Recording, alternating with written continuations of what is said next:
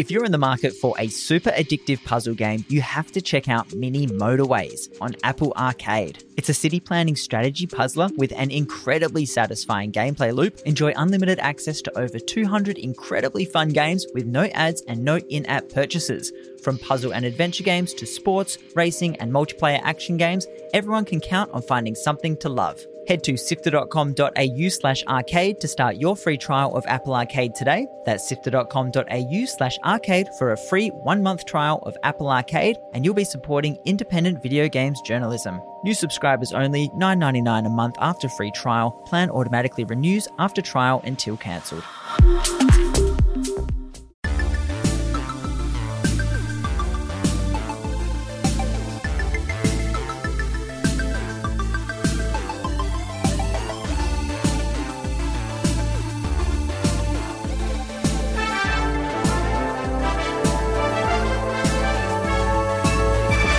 Hi, I'm Kyle Paletto, and welcome to Walkthrough, Sifter's weekly recap on the biggest news in gaming. Each Sunday, I'll take you through the biggest updates, exciting reveals, and controversies in video games. Here is the news for Sunday, 15th of May. Let's go! We're kicking off with some massive news for one of the biggest gaming franchises in the world. EA Sports and FIFA have officially split up. Earlier this week, EA announced it would be ending its nearly 3-decade-long relationship with peak football body FIFA, that FIFA 23 would be the last game in the series, and that new soccer games released will be under the EA Sports FC banner.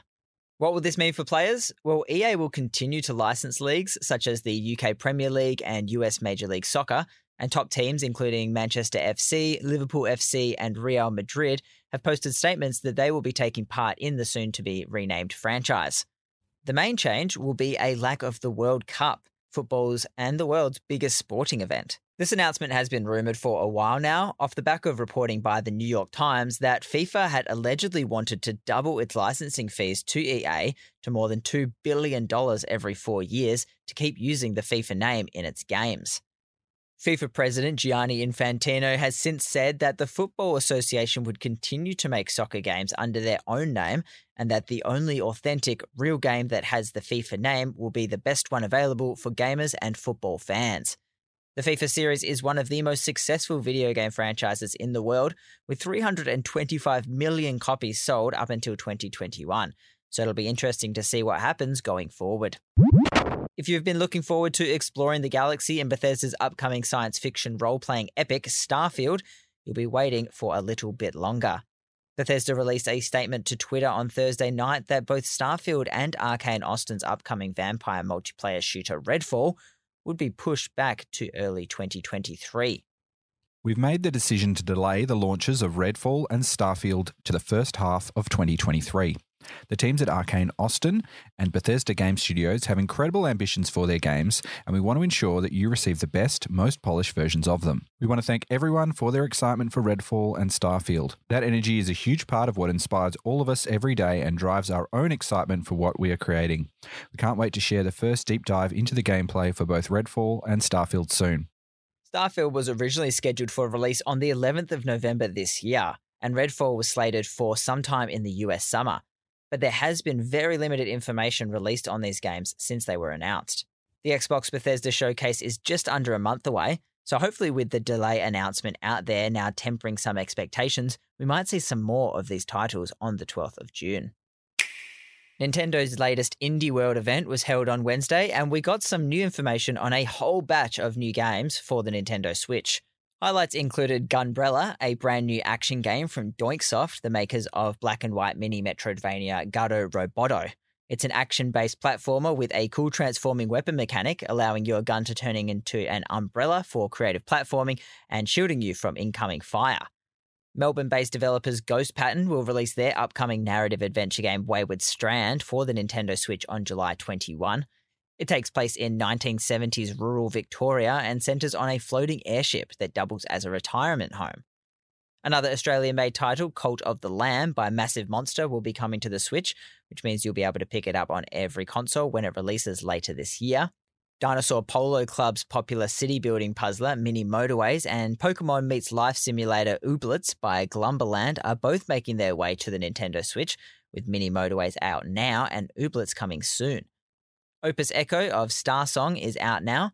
The side-scrolling sci-fi adventure is the latest game in the critically acclaimed series, which is relatively unknown in the West but is hugely popular in China and Japan. Beloved cult platformer Elec Head will also be getting the Nintendo Switch port treatment. The 2D puzzle platformer and passion project from solo developer Nama Takahashi has previously only been available on PC, where it received rave reviews. Unfortunately, Adelaide-based Team Cherry's upcoming Hollow Knight sequel, Silksong, was once again a no-show, and it's fair to say that everyone here at Sifter was pretty disappointed not to get more information on the sequel to the surprise hit. But to watch the showcase yourself, check out the show notes for a link.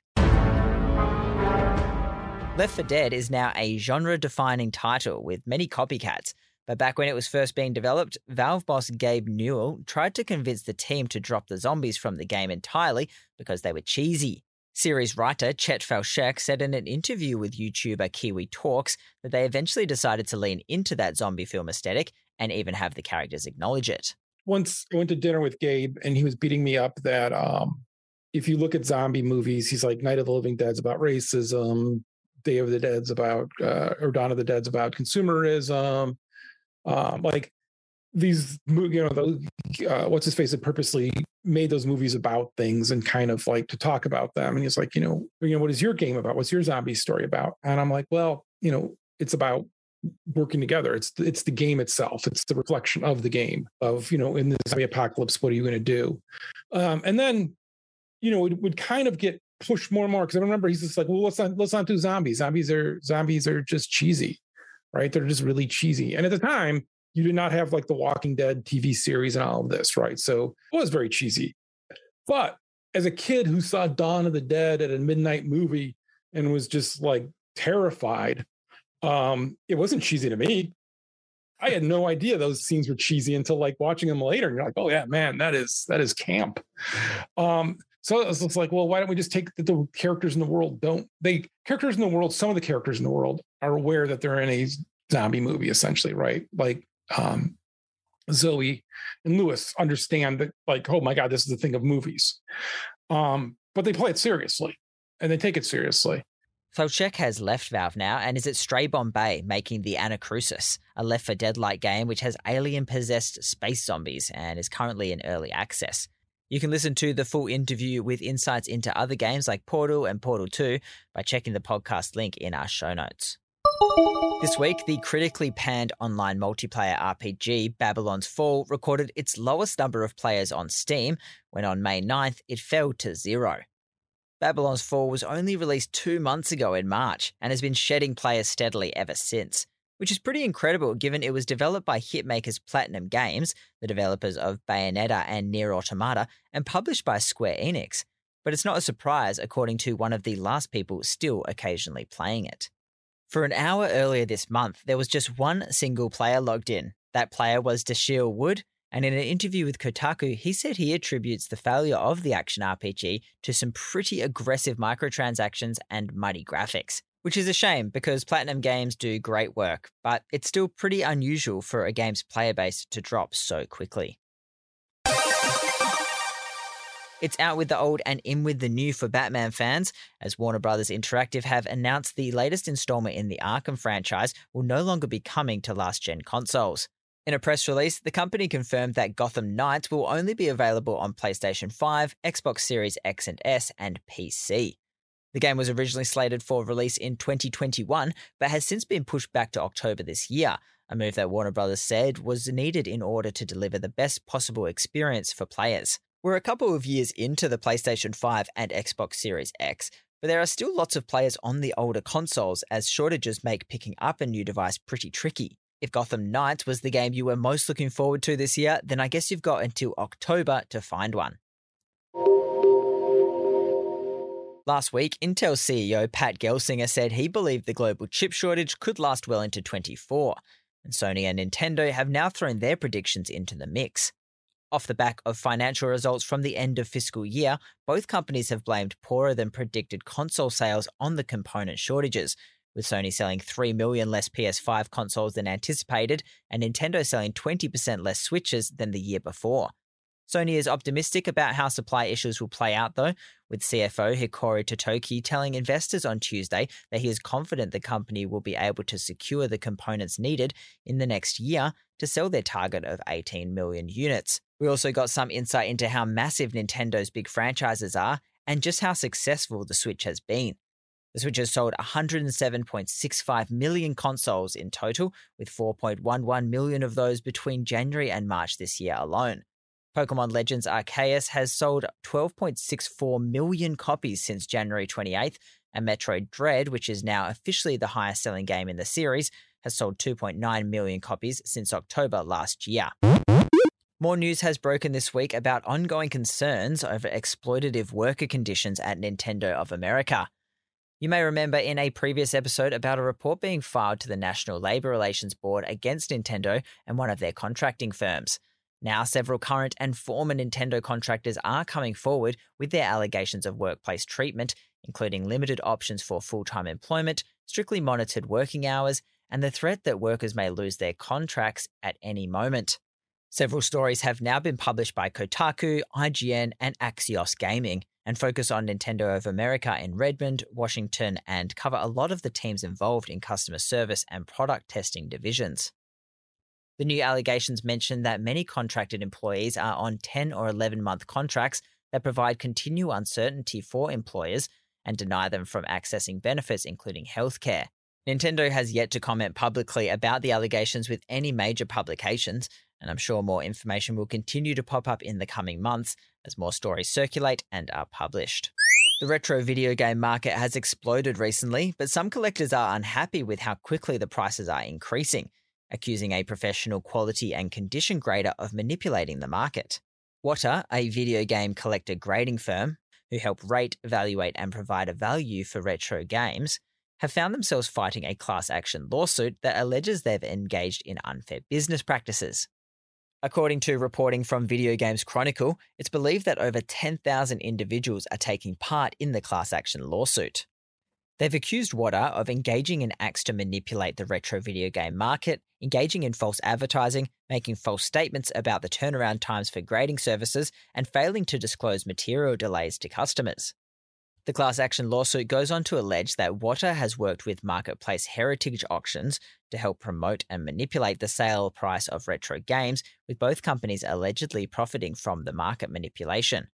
With outlandish sales being reported for box copies of games, including a copy of Mario 64 selling for $1.5 million, and Super Mario Bros. For the NES selling for over $2 million, when only 12 months prior it had been valued at roughly $30,000 US. For more info on this, check out the link in the show notes. And something to put in the calendar, EA has announced that the remake of science fiction survival horror game Dead Space will be available early next year. EA Motive are completely rebuilding the 2008 game for modern consoles, and you'll be able to stomp necromorphs on PlayStation 5, Xbox Series X and S, and PC on the 28th of January 2023. There will be more details out around Halloween. Ooh, spooky. That's it for news. Here are the games you'll be able to pick up this week. Gibbon Beyond the Trees is a side-scrolling adventure game with an ecological message that originally debuted on Apple Arcade. This game looks really pretty, where as a gibbon you swing through the trees escaping humanity's destructive force. It got a surprise launch on Switch as part of the Indie World Showcase and is out right now, and it'll come to Steam on Wednesday the 18th. Vampire the Masquerade Swan Song, the latest entry in the long-running series, will be hitting the shelves this Thursday. This narrative-driven RPG tasks the player with uncovering the truth behind a vampire murder by taking control of 3 different characters, each with a different supernatural ability. It's like an over-the-top vampire-themed game of Clue that looks really slick. If you enjoy a good murder mystery or the recent Sherlock Holmes games, it could be worth checking this one out when it releases on the 19th on all platforms. And lastly, we have Dolmen, the debut title from Brazilian developers Massive Works Studios. It's a cosmic horror-themed third-person RPG that gives me big Mass Effect and Dead Space vibes, with a bit of Dark Souls combat thrown in there. It'll be out on PlayStation, Xbox, and PC this Friday. If you've got 15 minutes, we'll catch you up on the gaming news each Sunday on Walkthrough. This has been Walkthrough by Sifter. My name is Kyle Paletto. Thank you so much for listening. Sifter is produced by Nicholas Kennedy, Fiona Bartholomeus, Kyle Paletto, Daniel Ang, and Adam Christou. Mitch Lowe is senior producer, and Gianni Di Giovanni is our executive producer. Thanks to Brian Fairbanks from Salty Dog Sounds for composing the Walkthrough theme tune, and thanks to Omni Studios for their support of Sifter's 3 podcasts. If you want to support some independent video game journalism, why not head to the Sifter store and pick up an excellent video game-inspired shirt designed and made in Australia. Address is sifter.store, or go to sifter.com.au and click merch up the top. And it really helps us to get events and cover more titles. We'll be back with more news next Sunday.